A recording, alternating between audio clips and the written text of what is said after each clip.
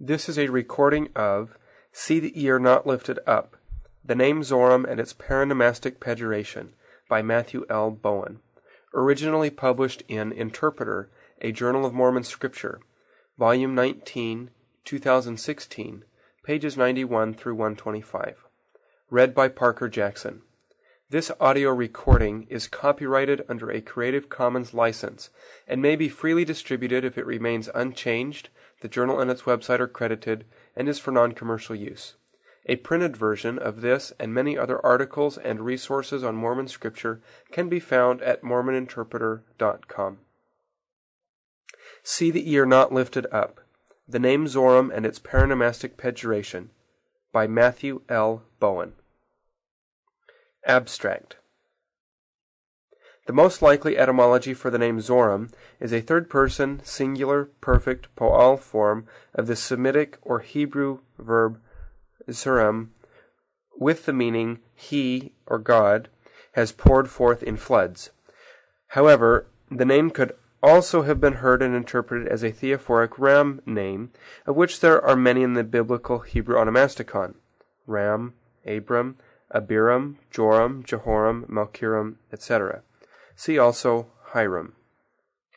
So analyzed, Zoram would connote something like the one who is high, the one who is exalted, or even the person of the exalted one or high place.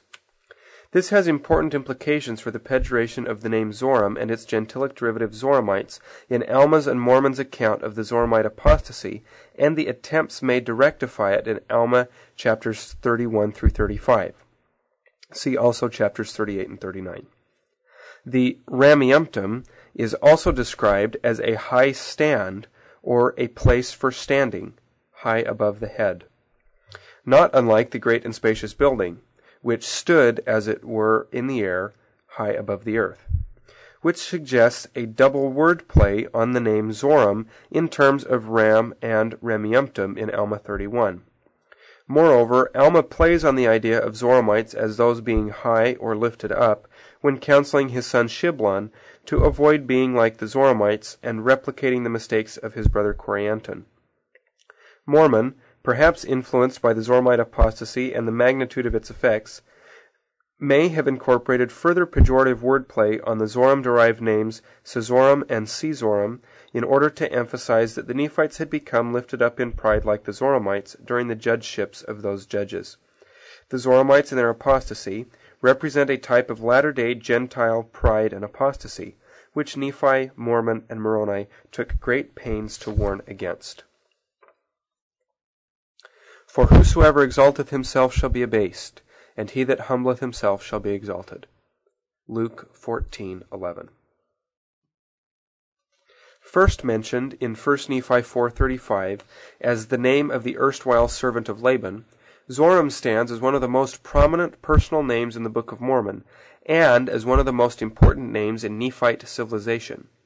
Zoram himself emerges as a salient figure in Nephi's small plates narrative. First an unwitting aid in the latter's effort to obtain the brass plates from Laban's treasury, Zoram later became, in Lehi's words, a true friend unto Nephi forever.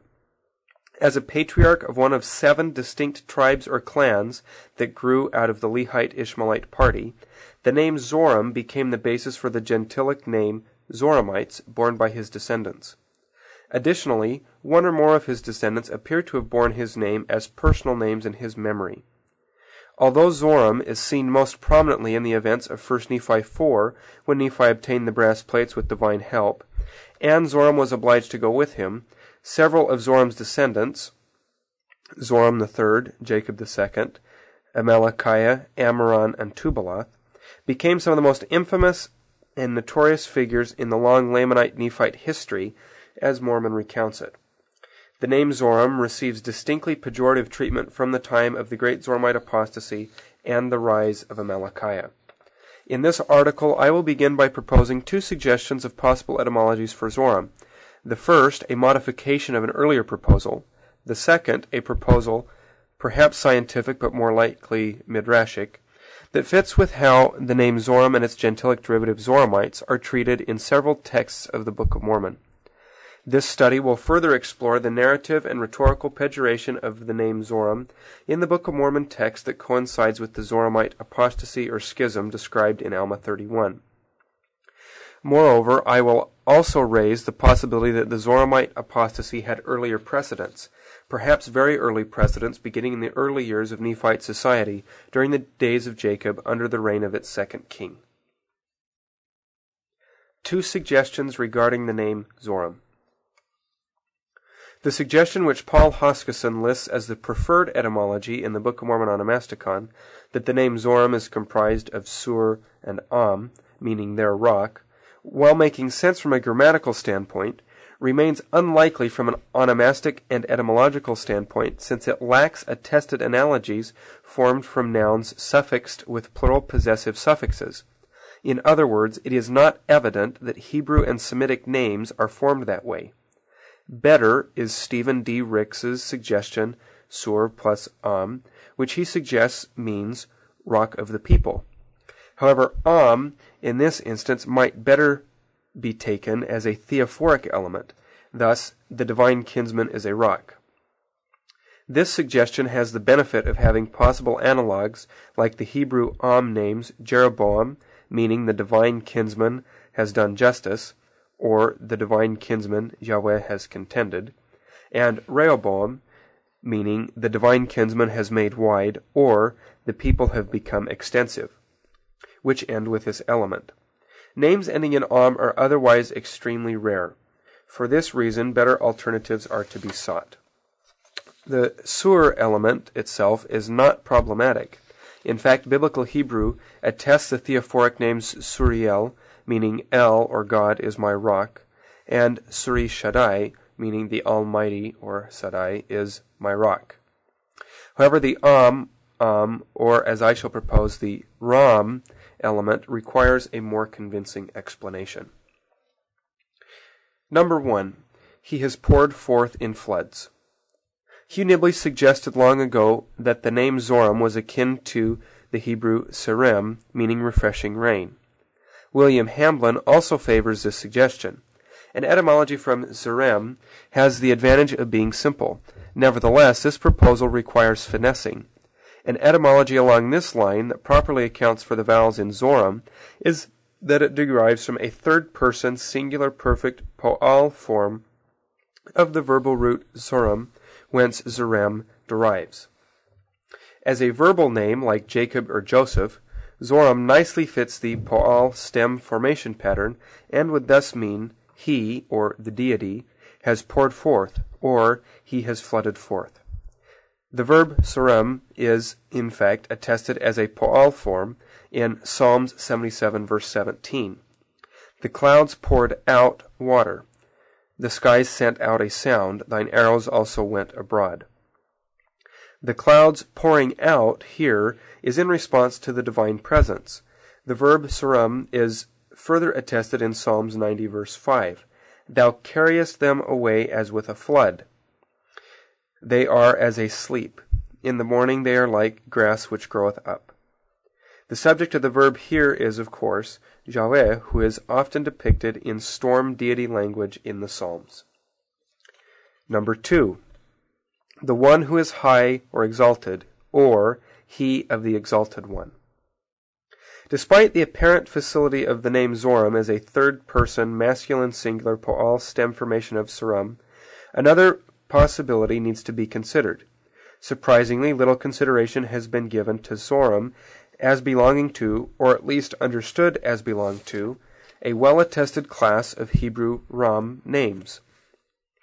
Given the paucity of names built from the verb Suram and the abundance of Ram names, it is not unlikely that an Israelite would have heard and interpreted it as one of the latter.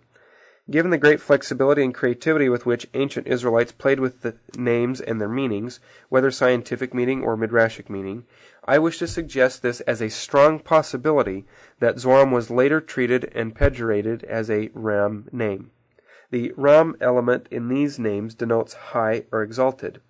This approach, however, raises the question, how does one account for the midrashic element Zo? The Hebrew Bible attests the names Abram, meaning father is exalted, Ahiram or Hiram, meaning my brother is exalted, Joram or Jehoram, meaning Yahweh is exalted, Malkiram, meaning my king is exalted. A man named Ram meaning exalted, high, or lifted up, is mentioned as the son of Hezron and the forefather of David in Ruth 4:19 and 1 Chronicles 2:9. These Ram names were primarily understood as theophoric, that is, names bearing divine names or titles and thus referring to God. God is high or exalted. The Book of Mormon name Joram is similarly derived from the Ram root and means may the Lord be exalted.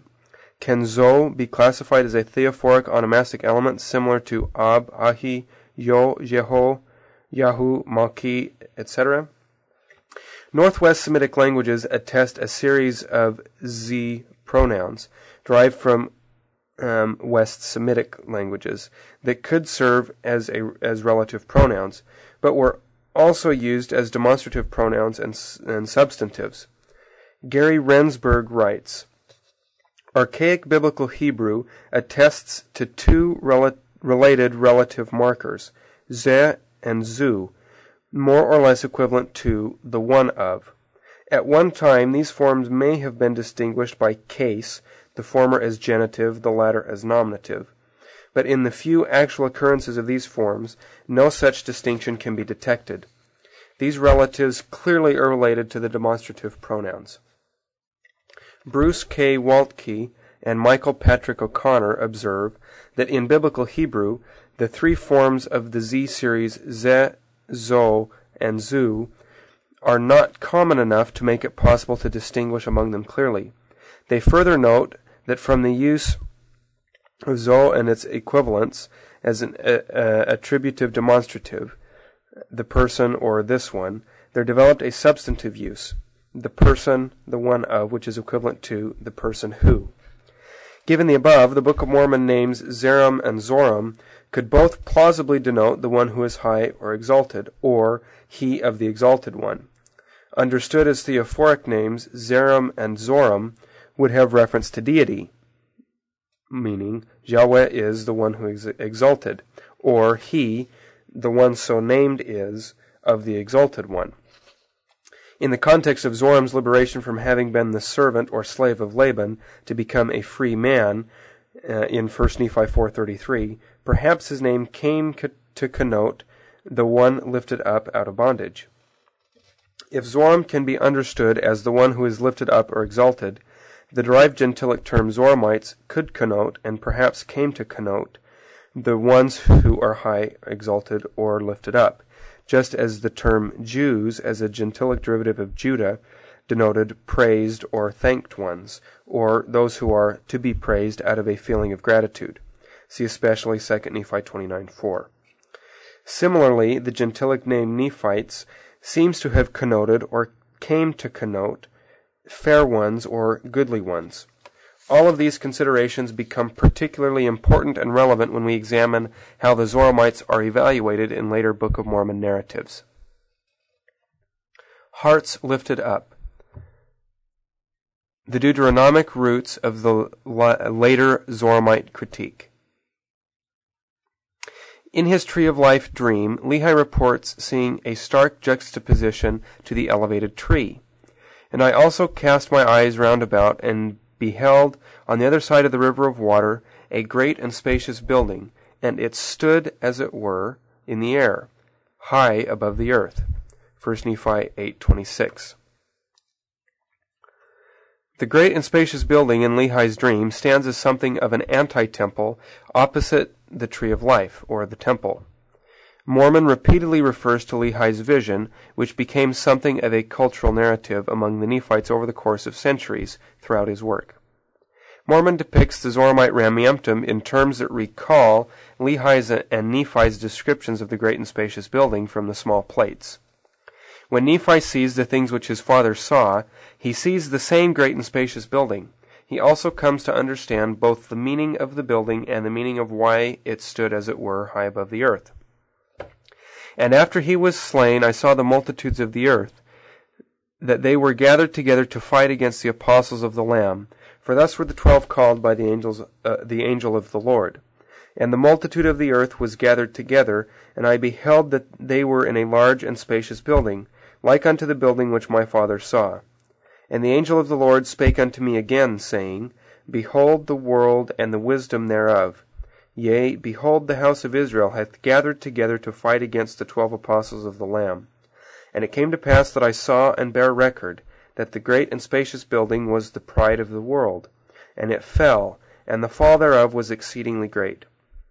And the angel of the Lord spake unto me again, saying, Thus shall be the destruction of all nations, kindreds, tongues, and people, that shall fight against the 12 apostles of the Lamb.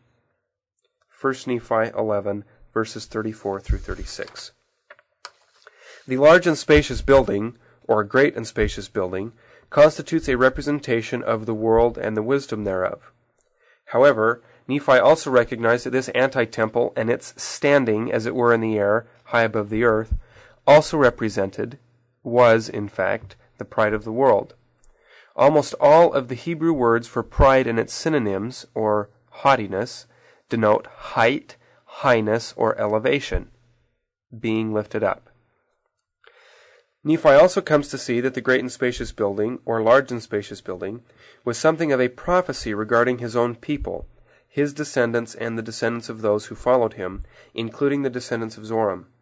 Nephi saw that his people came to be like those in that building. His people would fall just as that building fell, and for the same reason, pride. And the large and spacious building which thy father saw is vain imaginations and the pride of the children of men. And a great and a terrible gulf divideth them. Yea, even the word of the justice of the eternal God, and the Messiah who is the Lamb of God, of whom the Holy Ghost beareth record, from the beginning of the world until this time, and from this time henceforth and forever. And while the angel spake these words, I beheld and saw that the seed of my brethren did contend against my seed, according to the word of the angel. And because of the pride of my seed, and the temptations of the devil, I beheld that the seed of my brethren did overpower the people of my seed. 1 Nephi 12, verses 18 and 19. Having foreseen that pride, whose perfect hypostasis was the high and lifted up, large, great, and spacious building, would be the cause of his people's fall, Nephi lamented it. That eventuality devastated him. And it came to pass that I was overcome because of my afflictions, for I considered that mine afflictions were great above all, because of the destruction of my people, for I had beheld their fall. 1 Nephi 15:5.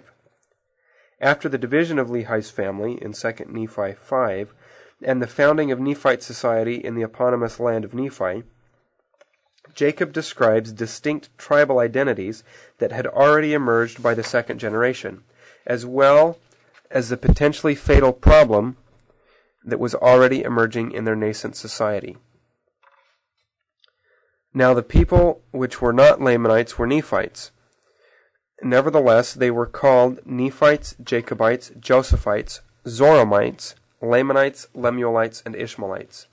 But I, Jacob, shall not hereafter distinguish them by these names, but I shall call them Lamanites that seek to destroy the people of Nephi, and those who are friendly to Nephi I shall call Nephites, or the people of Nephi, according to the reigns of the kings.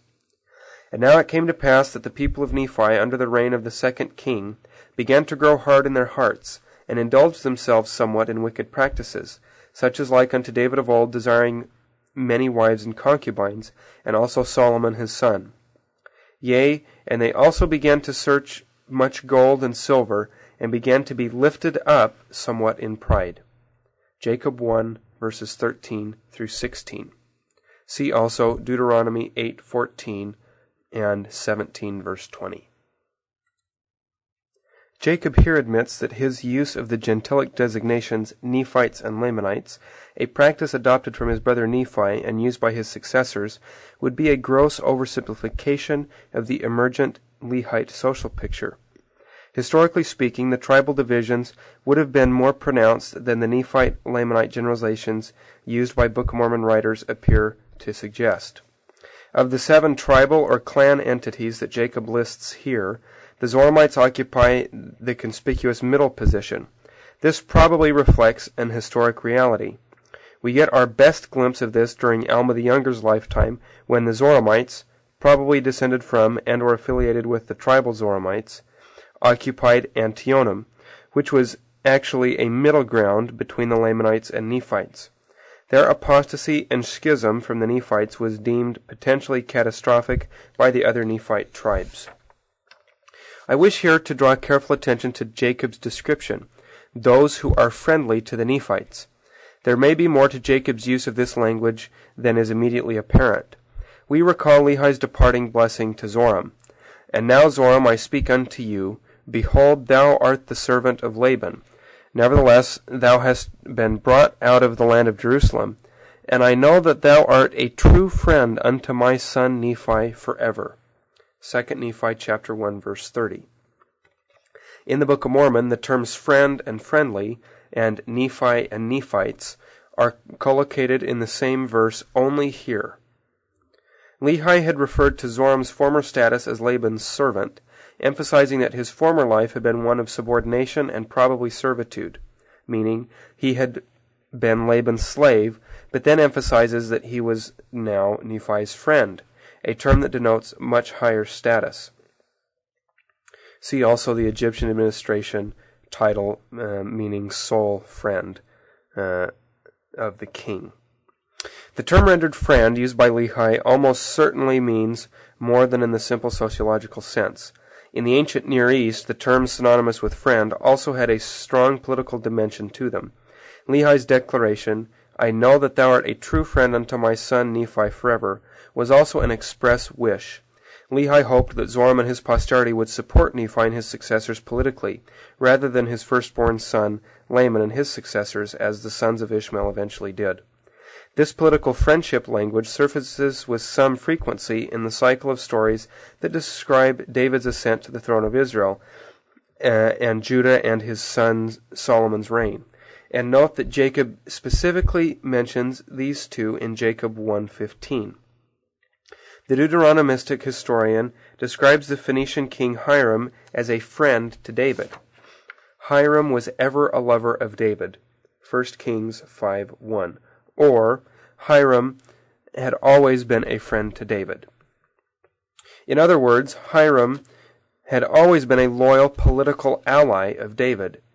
Earlier narratives repeatedly describe Jonathan's love for David, love that is not only to be understood as sociological, but as political. In stating that those who are friendly to Nephi, I shall call Nephites or the people of Nephi, Jacob is describing those who had given their political loyalty and or support to Nephi and his chosen successor, as well as possibly invoking Lehi's blessing upon Zoram as a second-generation reference to the Zoramites. See 2 Nephi 1:30. Jacob had thus delineated the people among whom the severe problems of immorality and pride that he next describes crop up. It came to pass that the people of Nephi, under the reign of the second king, began to grow hard in their hearts and indulge themselves somewhat in wicked practices, and began to be lifted up somewhat in pride. Jacob here, as I will further argue below, has reference to Moses' warning upon the threshold of Israel's entry into the land of promise against allowing their heart to be lifted up and forgetting the Lord in the midst of their prosperity. Deuteronomy 8:14. Under their second king, the Nephites were doing the very things that Moses had warned against. Notably, Jacob connects this behavior to the nascent Nephite kingship. Deuteronomy 17:17 specifically warned against a king's multiplying wives, gold, and silver. But these were things which Nephites, or a certain segment of the Nephites, were doing. In the language of Deuteronomy 17:20, these prohibitions were given so that the king's heart would not be lifted up above his brethren. Jacob indicates that this was not just a royal problem. If Jacob is suggesting, however subtly, that these problems began and persisted among the Zoramites, the situation described in Jacob 1 may have important implications for the great Zoramite apostasy and schism that Mormon describes in Alma 31. Were the Zoramites ever truly Nephite in the same sense that the clans or tribes of the Nephites, Jacobites, and Josephites were Nephite?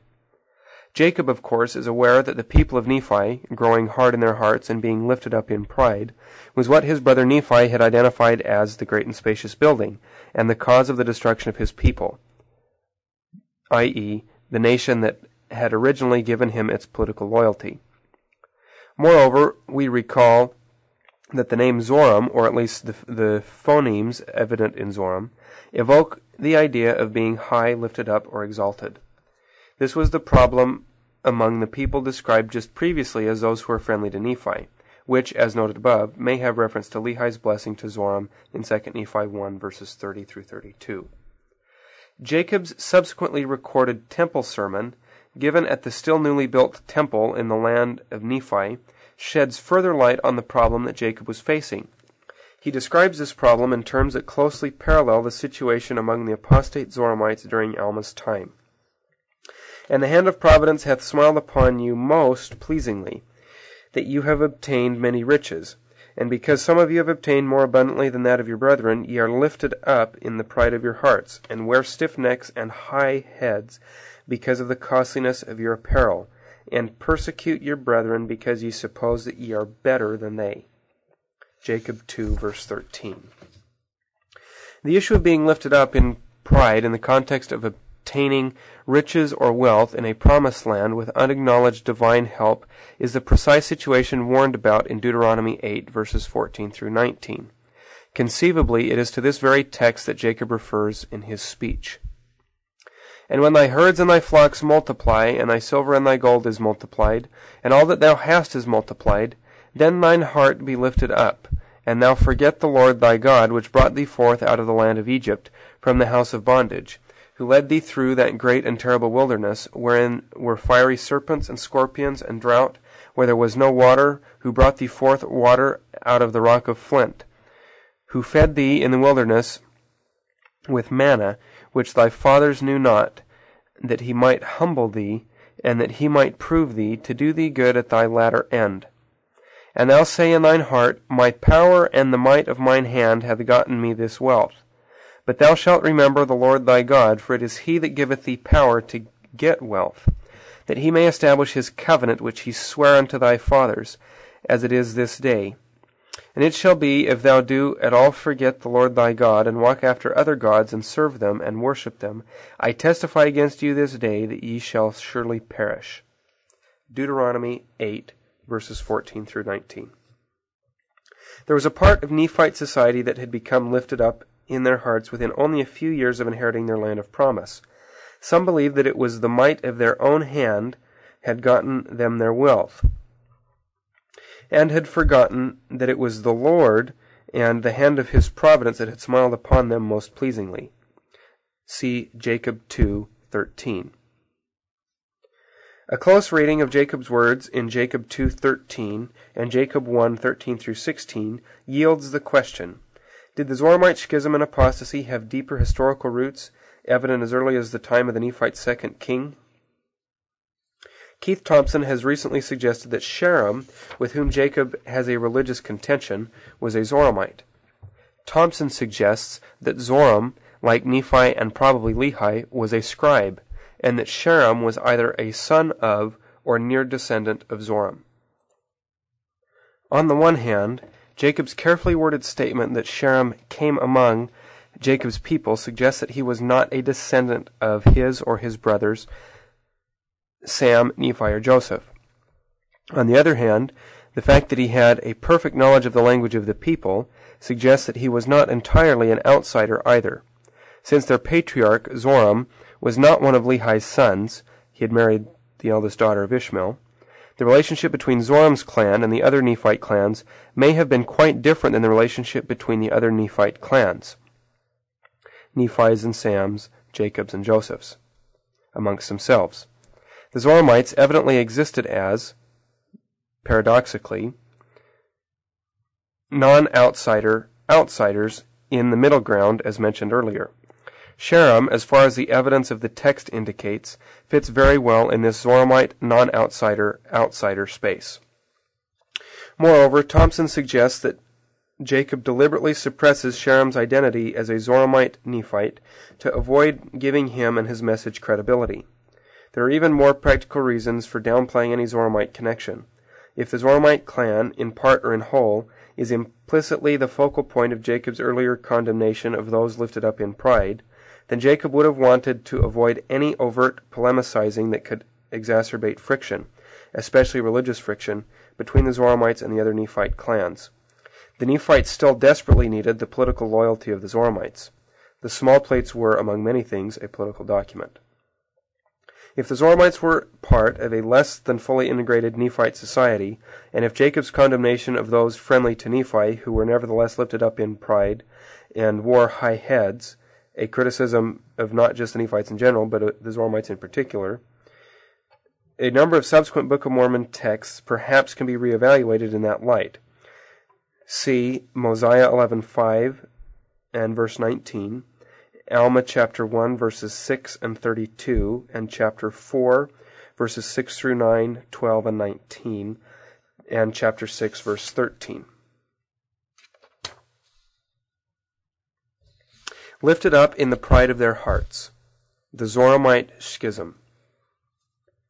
The story of Alma's life from his conversion onward is largely a succession of political, amlesi, and religious crises, Nehor, the Zarahemla dilemma, Ammonihah, Korihor, the Zoramites, etc. Sherry Mills Johnson sees the full eruption of the Zoramite Schism addressed in Alma 31 through 35 as having occurred in the 8th year of the reign of the judges. She cites the evidence of Alma chapter 4 verses 6 through 10. And it came to pass in the 8th year of the reign of the judges that the people of the church began to wax proud because of their exceeding riches, and their fine silks, and their fine twined linen, and because of their many flocks and herds, and their gold and their silver, and all manner of precious things, which they had obtained by their industry. And in all these things were they lifted up in the pride of their eyes, for they began to wear very costly apparel. Now this was the cause of much affliction to Alma, yea, and to many of the people whom Alma had consecrated to be teachers and priests and elders over the church. Yea, many of them were sorely grieved for the wickedness which they saw had begun to be among their people. For they saw and beheld with great sorrow that the people of the church began to be lifted up in the pride of their eyes, and to set their hearts upon riches and upon the vain things of the world, that they began to be scornful one towards another, and they began to persecute those that did not believe according to their own will and pleasure. And thus in this 8th year of the reign of the judges there began to be great contentions among the people of the church. Yea, there were envyings and strife and malice and persecutions and pride, even to exceed the pride of those who did not belong to the church of God. And thus ended the 8th year of the reign of the judges, and the wickedness of the church was a great stumbling block to those who did not belong to the church. And thus the church began to fail in its progress. Alma 4, verses 6 through 10. Some church members during Alma's time were making the church like the great and spacious building of Lehi and Nephi's vision, wherein the great and abominable church members did point the finger of scorn. See 1 Nephi 8:33, at those partaking of the tree of life. The members of Alma's church were being scornful one towards another, in Alma chapter 4, verse 8. What was the source of this scorn? The people of the church were becoming lifted up in pride that was even worse than that of those outside the church. Mormon here sets the stage for Alma the Younger's great discourse delivered to the people in the church, which was established in the city of Zarahemla according to his own record. Alma 5:2. Alma pointedly asks, Behold, are ye stripped of pride? I say unto you, if ye are not prepared to meet God. Behold, ye must prepare quickly, for the kingdom of heaven is soon at hand, and such an one hath not eternal life. Alma chapter 5, verse 28. The use of the verb stripped here is a clothing allusion to the very costly apparel that Mormon mentions as evidence that the people of the church were lifted up in the pride of their eyes. See Alma 4, verses 6 and 8. This is subsequently confirmed by Alma's later question, Can ye be puffed up in the pride of your hearts? Yea, will ye still persist in the wearing of costly apparel, and setting your hearts upon the vain things of the world, upon your riches? Alma 5, verse 63. It is perhaps worth noting here that Alma, in sermon, twice describes pride in terms of clothing, which was specifically the Zoramites' problem. Following his inclusion of Alma's sermon, with its penetrating questions, Mormon reports the following. And it also came to pass that whosoever did belong to the church that did not repent of their wickedness and humble themselves before God, I mean those who were lifted up in the pride of their hearts, the same were rejected, and their names were blotted out, that their names were not numbered among those of the righteous. Alma 6:3. Note that Mormon specifically notes the excommunication of those who were lifted up in the pride of their hearts, but he does not tell us what subsequently happens to this group of people. As noted previously, the gentilic term Zoramites, or at least the phonetic components, can reasonably be construed to denote those who are high, or those who are lifted up. We should note that Mormon repeatedly uses the expression lifted up to refer to the excommunicants or dissenters, an expression that Alma does not use in his sermon, though he does indirectly allude to the proud Zarahemlaites as those who were lifted up in the pride of their hearts, in Alma 7:5. The question this raises is, what, if anything, does Mormon's inclusion of this additional lifted up language signal? The next time we meet a concentration of this kind of language is in Alma 31 and the story of the Zoramite apostasy. The phrase, those who are lifted up in the pride of their hearts, thus possibly and plausibly points us forward to the narrative moment in Alma 31, where Mormon resumes the story of the excommunicants mentioned in Alma chapters 4 through 6, the story of the Zoramites, or those who are high or lifted up. High and lifted up, the Zoramite prayer and the Rameumptom. Alma has scarcely gotten the Korihor crisis behind him when he is forced to deal or resume dealing with another religious crisis, a now full-blown Zoramite apostasy. As noted above, this crisis evidently has roots in earlier events, plausibly those described in Alma 4 through 6. Here, the narrator, Mormon, includes pejorative wordplay on the name Zoram. Now when they had come into the land, behold, to their astonishment they found that the Zoramites had built synagogues, and that they did gather themselves together on one day of the week, which day they did call the day of the Lord. And they did worship after a manner which Alma and his brethren never had beheld. For they had a place built up in the center of their synagogue, a place for standing, which was high above the head. And the top thereof would only admit one person. Therefore, whosoever desired to worship must go forth and stand upon the top thereof, and stretch forth his hands towards heaven, and cry with a loud voice, saying, Holy, holy God, we believe that thou art God, and we believe that thou art holy, and that thou wast a spirit, and that thou art a spirit, and that thou wilt be a spirit forever. Holy God, we believe that thou hast separated us from our brethren, and we do not believe in the tradition of our brethren, which was handed down to them by the childishness of their fathers. But we believe that thou hast elected us to be thy holy children. And also thou hast made it known unto us that there shall be no Christ. But thou art the same yesterday, today, and forever. And thou hast elected us that we shall be saved, whilst all around us are elected to be cast by thy wrath down to hell.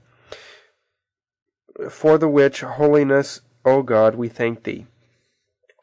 And we also thank thee that thou hast elected us, that we may not be led away after the foolish traditions of our brethren, which doth bind them down to a belief of Christ, which doth lead their hearts to wander far from thee, our God. And again we thank thee, O God, that we are a chosen and a holy people. Amen. Alma 31, verses 12 through 18. Mormon then names the cultic structure previously described as the place for standing, which was high above the head, from which these self-exalting prayers were offered. Now the place was called by them Rameumptom, which, being interpreted, is the holy stand. Alma 31, verse 21. The text here evidences a rich wordplay involving two names, the gentilic term Zoramites, interpretively the ones who are high or exalted, and the Rameumptom, which is described as a place for standing which was high above the head. While we cannot, from a strictly scientific standpoint, state the etymology of Rameumptom, the Ram element would most naturally be related to the Hebrew or Semitic ram, meaning high. It is also interesting to consider ram as the element that Mormon is glossing as holy, leaving eumtum as somehow denoting stand or place of standing.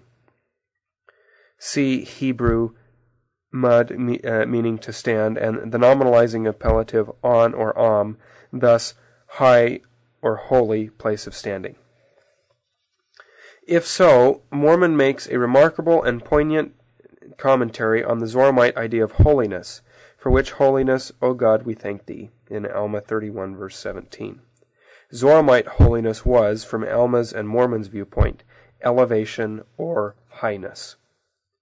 There appears to be an additional paronomasia on Zoram in the phrase, whilst all around us are elected to be cast by thy wrath down to hell, in verse 17.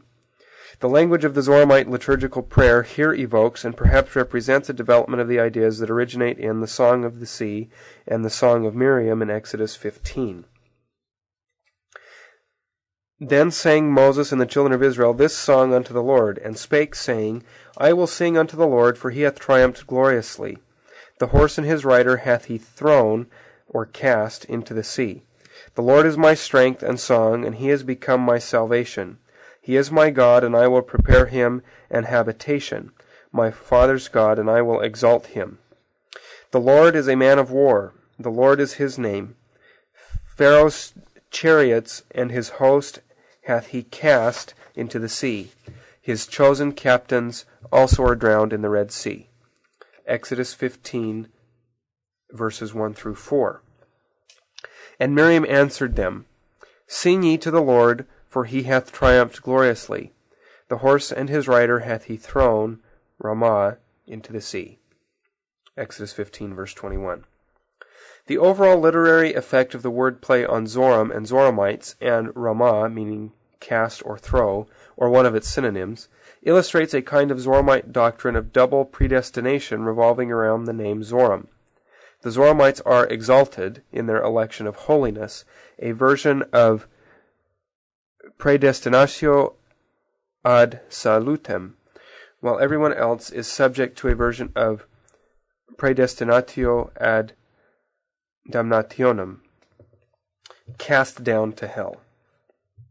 The Zoramite liturgy thus represents a perversion of ancient Israel's earliest liturgy and a perversion of its doctrine of election.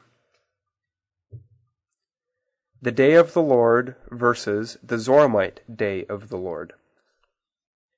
According to Mormon and his source, presumably Alma, the Zoramites literally exalted themselves atop the Rameumptom on what they called the Day of the Lord.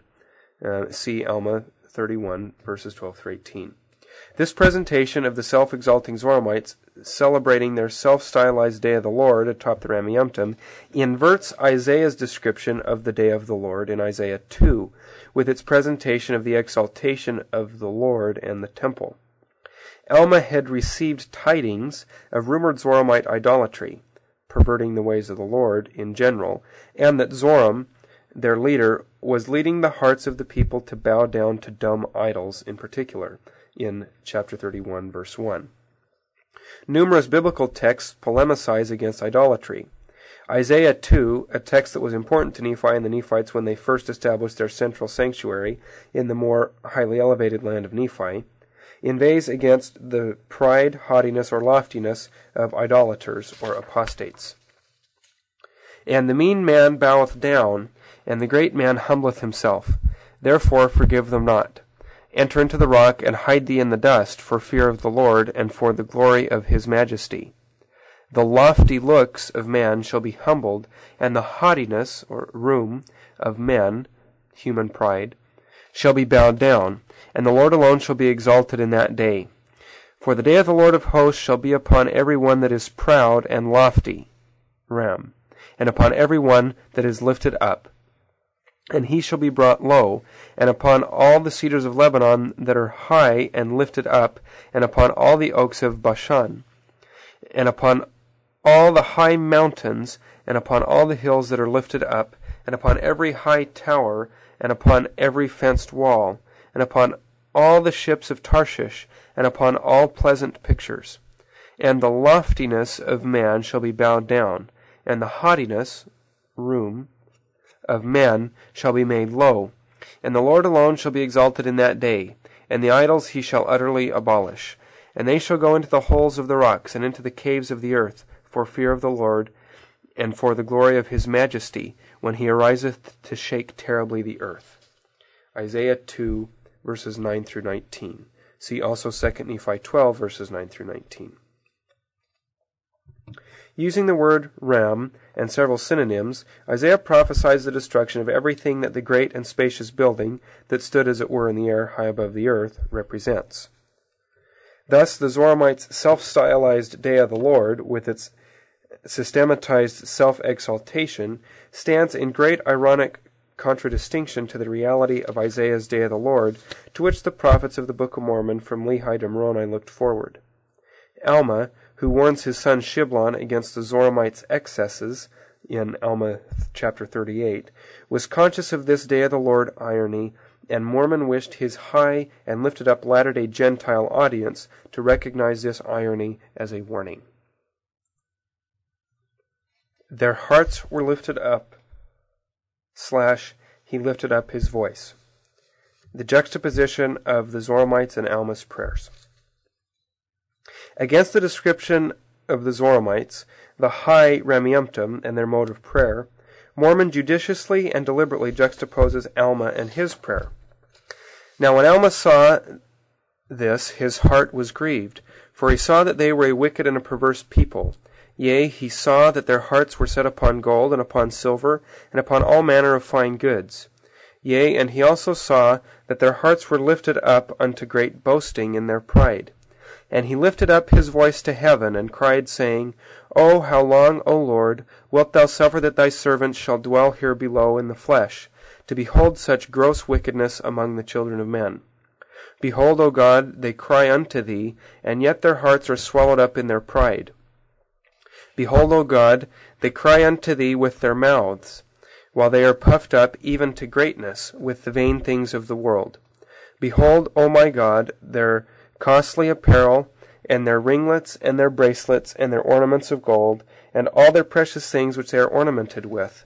And behold, their hearts are set upon them, and yet they cry unto thee, and say, We thank thee, O God, for we are a chosen people unto thee, while others shall perish. Alma 31, verses 24 through 28. Mormon contrapositions Alma's lifted up voice with the Zoramites' lifted up hearts. His emphasis on the elevation of the Zoramites' hearts again recalls Deuteronomy 8:14 with its description of the heart lifted up. Alma's list of the Zoramites' fine apparel evokes Isaiah's list of women's finery in Isaiah 3, verses 18 through 23, and the description of daughters of Zion as haughty in Isaiah 3, verse 16. All of this contributes further to the picture established earlier in the text that the Zoramite conception of holiness is intrinsically bound up with highness. See that ye are not lifted up. Alma's counsel to Shiblon. In Alma chapters 36 through 42, Mormon has included the final parenetic counsel that Alma gave his sons prior to his death.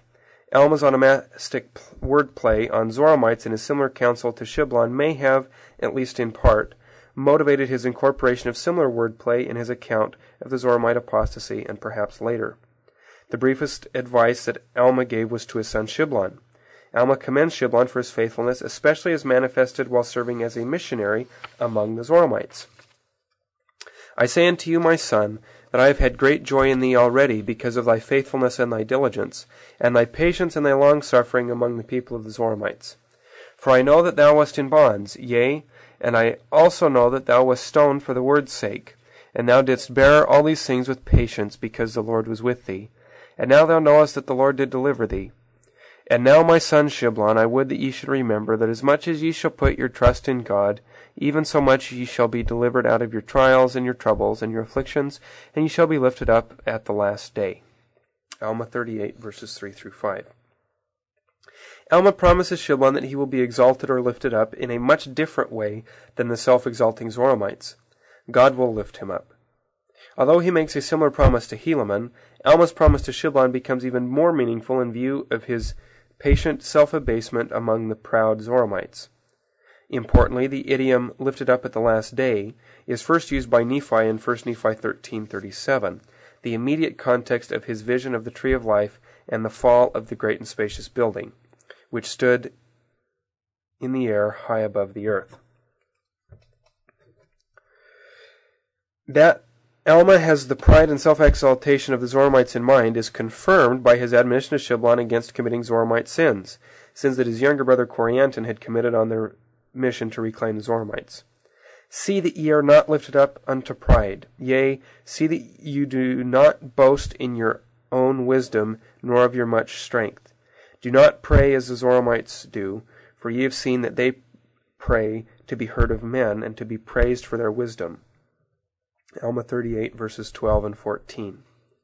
The twofold juxtaposition of lifted up and Zoramites constitutes a wordplay on a phonetically derived meaning of, or a polemical midrashic derivation of, the term Zoramites, and can be seen as additional evidence of its pejoration among the Nephites.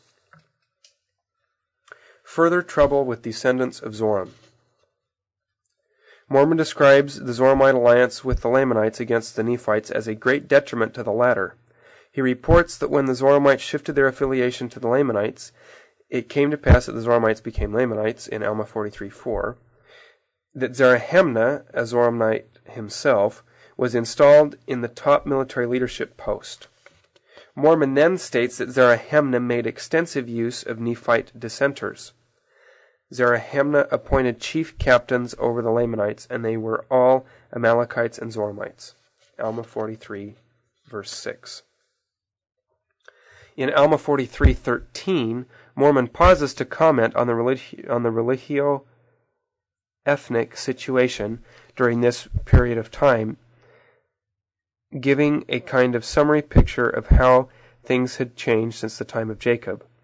Thus the Nephites were compelled alone to withstand against the Lamanites, who were a compound of Laman and Lemuel and the sons of Ishmael, and all those who had descended from the Nephites, who were Amalekites and Zoramites, and the descendants of the priests of Noah.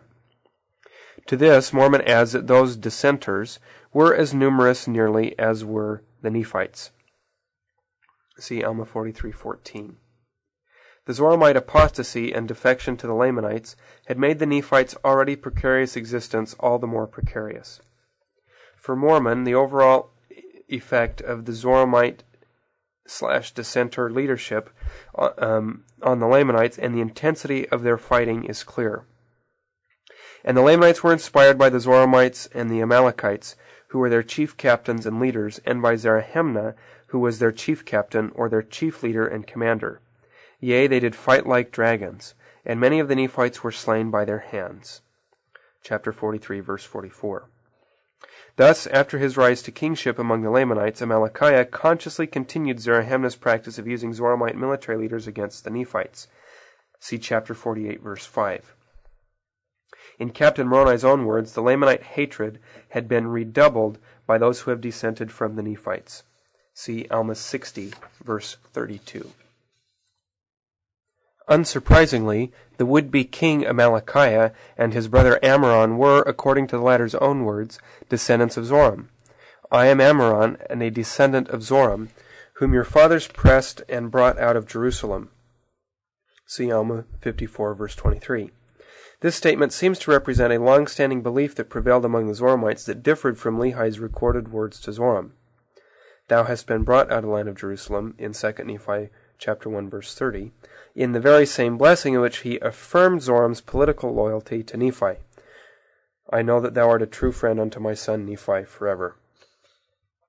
Shortly after mentioning the death of Ammoron and the end of the long wars with the Lamanites that had been precipitated by the Zoramite apostasy and had been waged by Zoramites, including Zarahemnah, Amalickiah, and Ammoron, Mormon poignantly observes, But notwithstanding their riches or their strength or their prosperity, they were not lifted up in the pride of their eyes, neither were they slow to remember the Lord their God, but they did humble themselves exceedingly before him.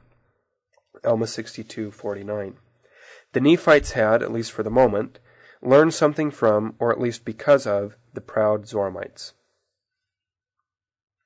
Lifted up beyond that which is good.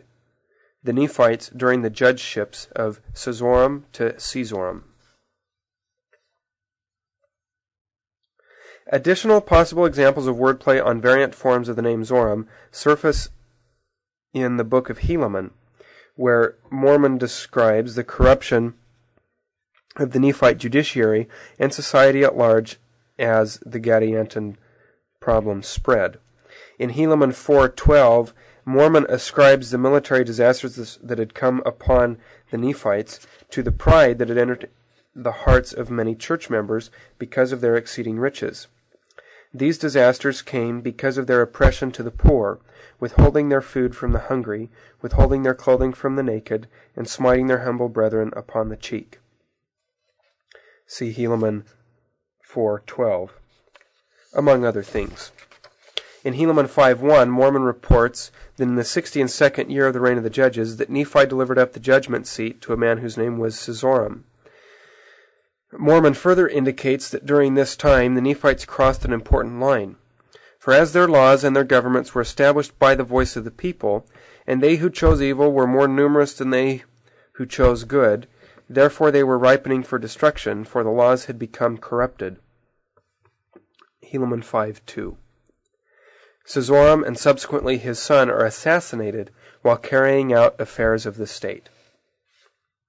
And it came to pass that in the 66th year of the reign of the judges, behold, Zoram was murdered by an unknown hand as he sat upon the judgment seat. And it came to pass that in the same year that his son, who had been appointed by the people in his stead, was also murdered. And thus ended the 66th year. And in the commencement of the 67th year, the people began to grow exceedingly wicked again.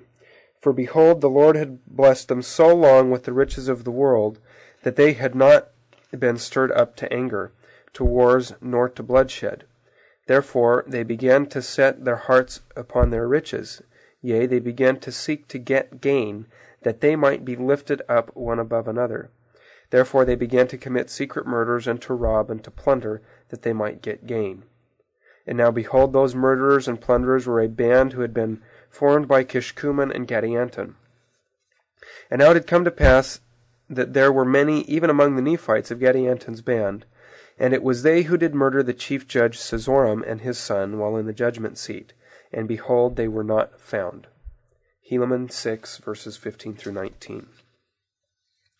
For Mormon, the assassination of Zoram and his son are the sign of the people growing wicked to the point that they were lifted up one above another.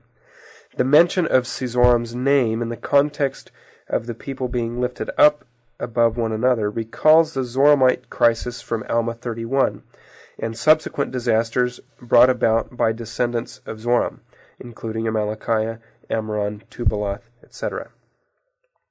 Whether the CE prefix on Zoram is taken as a biform of ZE, meaning he of or he of Zoram, or Egyptian root, meaning son or descendant, the name Zoram very likely meant or connoted son or descendant of Zoram.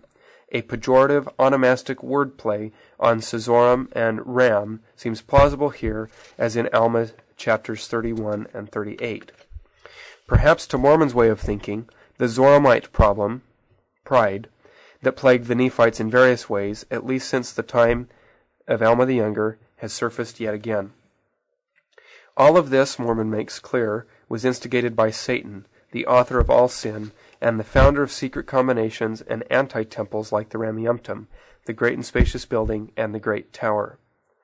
It is that same being who put it into the hearts of the people to build a tower sufficiently high that they might get to heaven.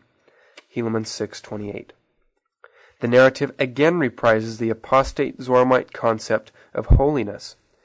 In a woe pronounced upon the Nephites that plays on the names Zoram, Zoram, the term Nephites meaning goodly or fair ones, and perhaps his own name, Nephi the son of Helaman declares, Yea, woe shall come unto you because of that pride which ye have suffered to enter your hearts, which has lifted you up beyond that which is good, an onomastic play on Nephites, because of your exceedingly great riches.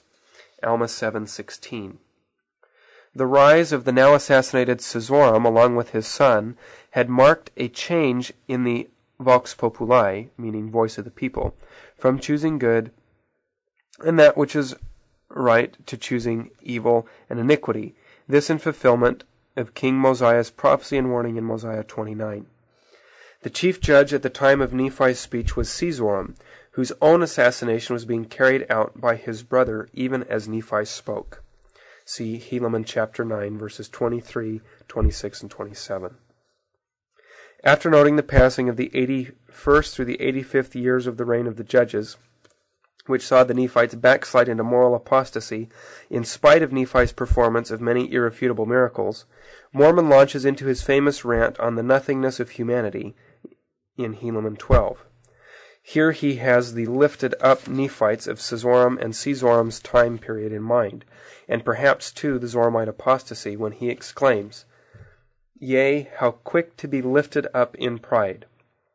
Yea, how quick to boast, and do all manner of that which is iniquity, and how slow are they to remember the Lord their God, and to give ear unto his counsels, yea, how slow to walk in wisdom's paths." Helaman 12:5. This is the very opposite of the situation described in Alma 62, verse 49. Here, Mormon gives us another foreboding reminiscence of Deuteronomy 8:14 that calls to mind the warnings and curses of Deuteronomy against Israelites who violate covenants upon which their inheritance or possession of promised lands are predicated. There began to be those among them who were lifted up in pride. A fatal replication of the Zoramite apostasy. 3 Nephi 1:29 confirms that the Zoramites were particularly connected with the Gadianton robbers, and thus remained a problem. Nevertheless, Mormon tells us that for decades after Jesus' appearance among the Nephites and those who had been called Lamanites, that there were no longer Lamanites nor any manner of ites, but they were in one the children of Christ and heirs to the kingdom of God. See 3 Nephi 10:18 and 4 Nephi 1:17. This condition prevailed until sometime between the 110th and the 194th year, when a small part of the people, who had revolted from the church and taken upon them the name of Lamanites, therefore there began to be Lamanites again in the land. 4 Nephi 1, verse 20. It was shortly after this that society again became highly stratified. And now in this 201st year, there began to be among them those who were lifted up in pride, such as the wearing of costly apparel and all manner of fine pearls and of the fine things of the world. 4 Nephi 1, verse 24. The reemergence of those who were lifted up in pride coincides with the reemergence of old tribal distinctions and ethno-religious divisions, including Zoramites. And now it came to pass in this year, yea, in the 231st year, there was a great division among the people. And it came to pass that in this year there arose a people who were called the Nephites, and they were true believers in Christ. And among them there were those who were called by the Lamanites, Jacobites, and Josephites, and Zoramites. Therefore the true believers in Christ, and the true worshippers of Christ, among whom were the 3 disciples of Jesus who should tarry, were called Nephites, and Jacobites, and Josephites, and Zoramites. And it came to pass that they who rejected the gospel were called Lamanites, and Lemuelites, and Ishmaelites. And they did not dwindle in unbelief, but they did willfully rebel against the gospel of Christ. And they did teach their children that they should not believe, even as their fathers from the beginning did dwindle. 4 Nephi 1, verses 35 through 38. Mormon consciously bases his description of the ethno-religious picture that existed during this time on Jacob 1, verse 13. Again, the Zoramites are placed last in the list of Nephite tribes and stand in a kind of middle position between the other 3 Nephite tribes and the Lamanite tribes. Mormon essays to show how history is again repeating itself. Problems at first emerged under the Nephite second king and eventually reached their climax during and after the time of the Zoramite apostasy again resurface. And it came to pass that 244 years had passed away, and thus were the affairs of the people. And the more wicked part of the people did wax strong, and became exceedingly more numerous than were the people of God. And they did still continue to build up churches unto themselves, and adorn them with all manner of precious things. And thus did 250 years pass away, and also 260 years. And it came to pass that the wicked part of the people began again to build up the secret oaths and combinations of Gadianton.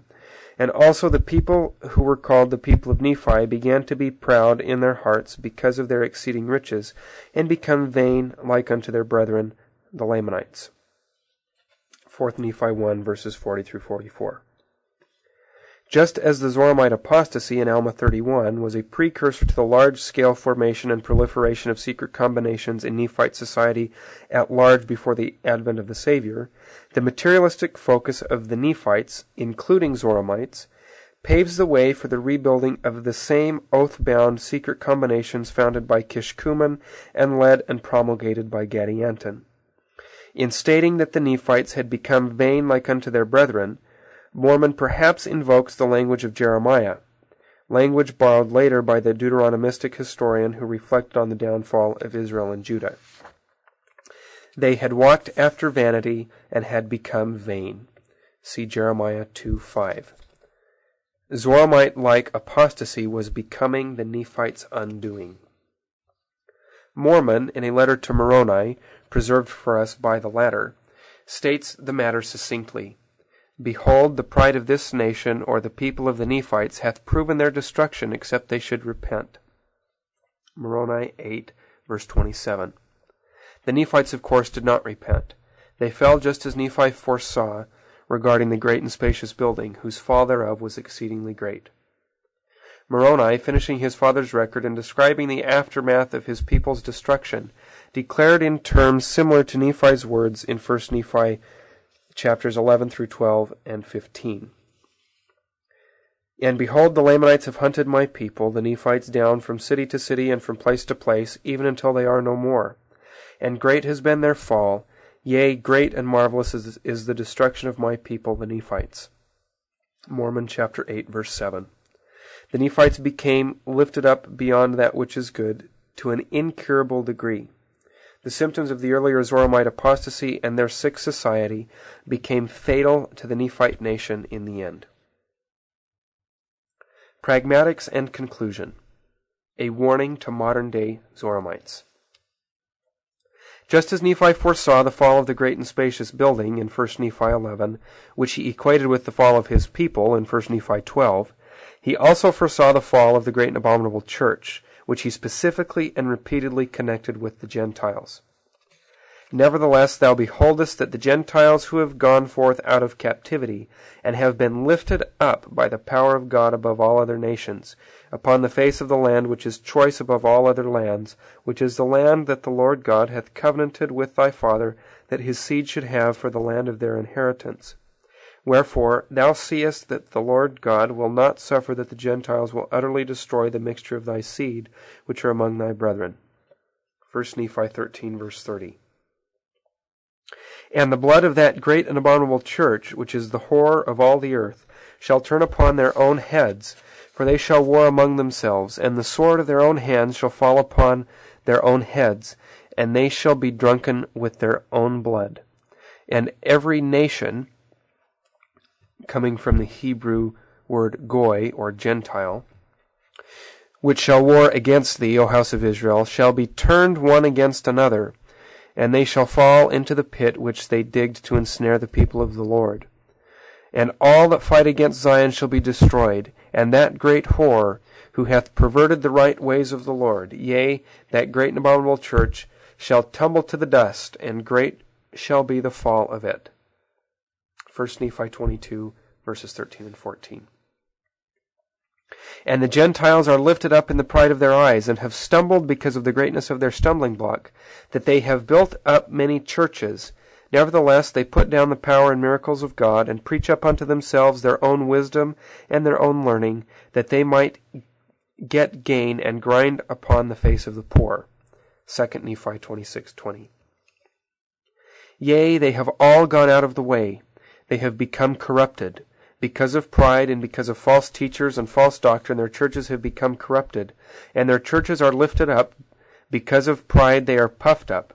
They rob the poor because of their fine sanctuaries. They rob the poor because of their fine clothing. And they persecute the meek and the poor in heart, because in their pride they are puffed up. They wear stiff necks and high heads. Yea, and because of pride and wickedness and abominations and whoredoms they have all gone astray, save it be a few who are the humble followers of Christ. Nevertheless they are led that in many instances they do err, because they are taught by the precepts of men.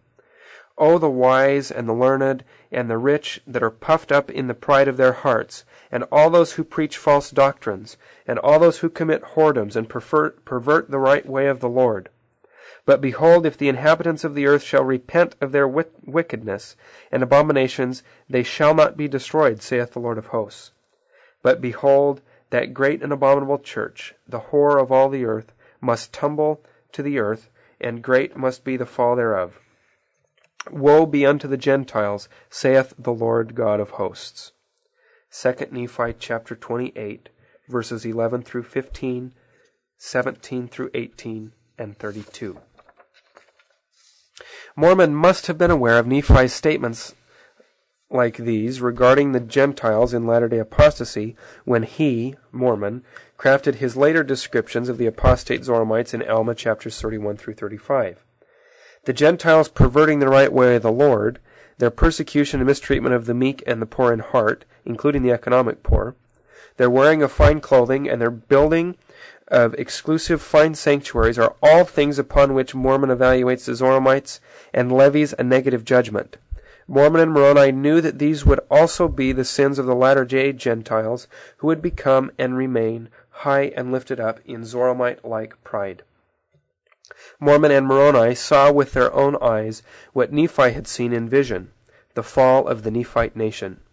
And just as Nephi saw his future posterity and their fall in vision, Moroni himself saw others to whom the vision of the great and spacious building and its fall pertains, the latter-day Gentiles.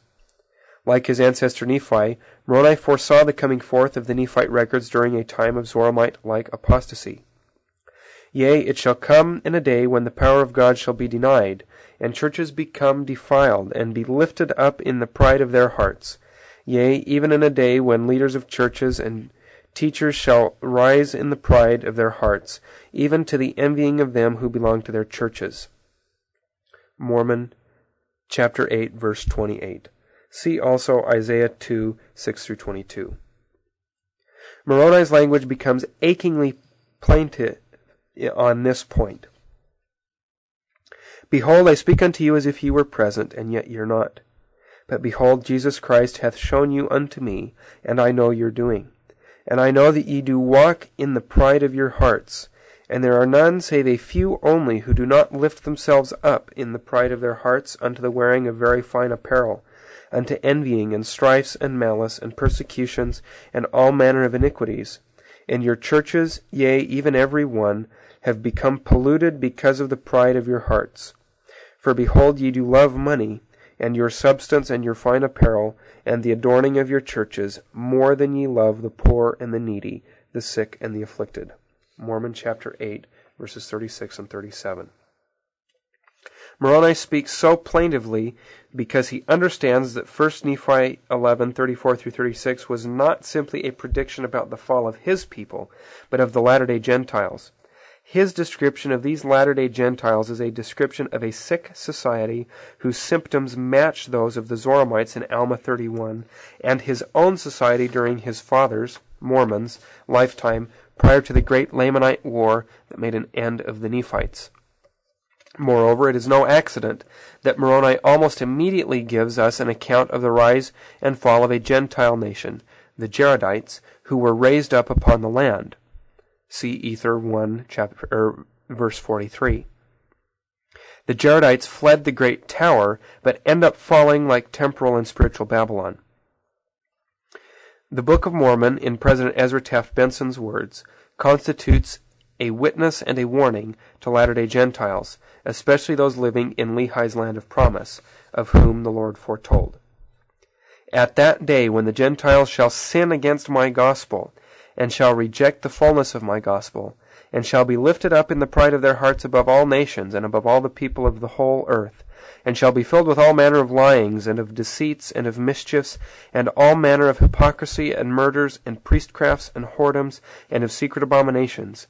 And if they shall do all those things, and shall reject the fullness of my gospel, behold, saith the Father, I will bring the fullness of my gospel from among them. 3 Nephi 16, verse 10. Like Nephi, Jesus foresaw and foretold the extreme pride, the highness of the latter-day Gentiles, of which the Zoramites were but a mere type or foreshadow. In our day, we continue to see the prophecy that the Gentiles would by and large reject the fullness of the gospel, and we are watching as the Lord brings the fullness of his gospel from among them. And yet the Lord, as he did through Alma, Amulek, Zoram, etc., to the Zoramites, offers the latter-day Gentiles an opportunity to repent. If the Gentiles repent, he extends special promises to them. But if they will repent and hearken unto my words, and harden not their hearts, I will establish my church among them, and they shall come in unto the covenant, and be numbered among this the remnant of Jacob, unto whom I have given this land for their inheritance. And they shall assist my people, the remnant of Jacob, and also as many of the house of Israel as shall come, that they may build a city, which shall be called the New Jerusalem. And then shall they assist my people, that they may be gathered in, who are scattered upon all the face of the land, in unto the New Jerusalem. And then shall the power of heaven come down among them, and I also will be in the midst. 3 Nephi 16, verses 21 through 25. These promises predicated on faith in Jesus Christ, repentance, baptism, as evidence of Christ-like humility, receiving the gift of the Holy Ghost, and enduring in faith, hope, and charity, are worth the blessings that follow. Christ-like humility is necessary for both Jew and Gentile. Ultimately, there is no salvation or exaltation, being lifted up at the last day, in the kingdom of heaven for any of us without it. In conclusion, the pejorative wordplay and its possible roots in Deuteronomy 8:14, as well as chapter 17:20, and Jacob chapter 1, verses 13 through 16, and chapter 2, verse 13, can be summarized as follows. Jacob 1, 13 through 16, and 2 through 13. Zoram and Zoramites, they began to be lifted up somewhat in pride, and lifted up in the pride of your hearts, and wear stiff necks and high heads because of the costliness of your apparel. Possible direct scriptural allusion being Deuteronomy 8:14 and 17:20. The passage of Alma, chapter 4, verses 6 through 10, as well as chapter 5, verses 28 and 63, shows the wordplay in the schism. Some church members lifted up in the pride of their eyes. Are ye stripped of pride? Can ye be puffed up in the pride of your hearts? Yea, will ye still persist in the wearing of costly apparel, and setting your hearts upon the vain things of the world, upon your riches? And possible direct scriptural allusions in Jacob 1, 13 through 16, and 2, 13. The passage of Alma 31, verses 12 through 18 and 21. There's wordplay on Rameumptom, Zoram, and Zoramites in the following phrases. They had a place built up in the center of their synagogue, a place for standing, which was high above the head. Thou hast elected us that we shall be saved, whilst all around us are elected to be cast by thy wrath down to hell, for which holiness, O God, we thank thee. Now the place was called by them Rameumptom, which being interpreted as the holy stand. That wordplay with possible direct scriptural allusions in 1 Nephi 8:26, Exodus 15:1 through 4, Deuteronomy 8:14 and 17:20, and Jacob 1:13 through 16 and 2 verse 13, as well as several other verses in Alma, Helaman, and 4th Nephi, as seen by a table that is in the written text. The Zoramite schism and apostasy had a major effect on Nephite society, not only during the time of Alma and his son Helaman, but also during the times of his later descendants and spiritual successors, such as Helaman III and Nephi II, and even centuries later at the time of the final fracturing of Nephite society. The Zoramites of Alma's time and their Rameumptom are a type and a shadow of the latter-day Gentiles. The record of their society offers us poignant lessons on the importance of humility, worship, prayer, and embracing the Savior and His atonement. See especially Alma 34:16 and Mormon 5:11, rather than our own self-supposed highness or holiness. The author would like to thank Susie Bowen, Daniel C. Peterson, Jeffrey M. Bradshaw, David Calabro, Stephen O. Smoot, Neil Rapoli, Tim Guyman, Parker Jackson, and Heather Souls. Matthew L. Bowen was raised in Orem, Utah, and graduated from Brigham Young University. He holds a Ph.D. in Biblical Studies from the Catholic University of America in Washington, D.C., and is currently an assistant professor in religious education at Brigham Young University, Hawaii. He and his wife, the former Suzanne Blattberg, are the parents of 3 children, Zachariah, Nathan, and Adele. This has been a recording of See That Ye Are Not Lifted Up, the name Zoram and its Paronomastic Pejoration, by Matthew L. Bowen, originally published in Interpreter, a Journal of Mormon Scripture, Volume 19, 2016, pages 91 through 125. Read by Parker Jackson. A printed version of this and many other articles and resources on Mormon Scripture can be found at mormoninterpreter.com.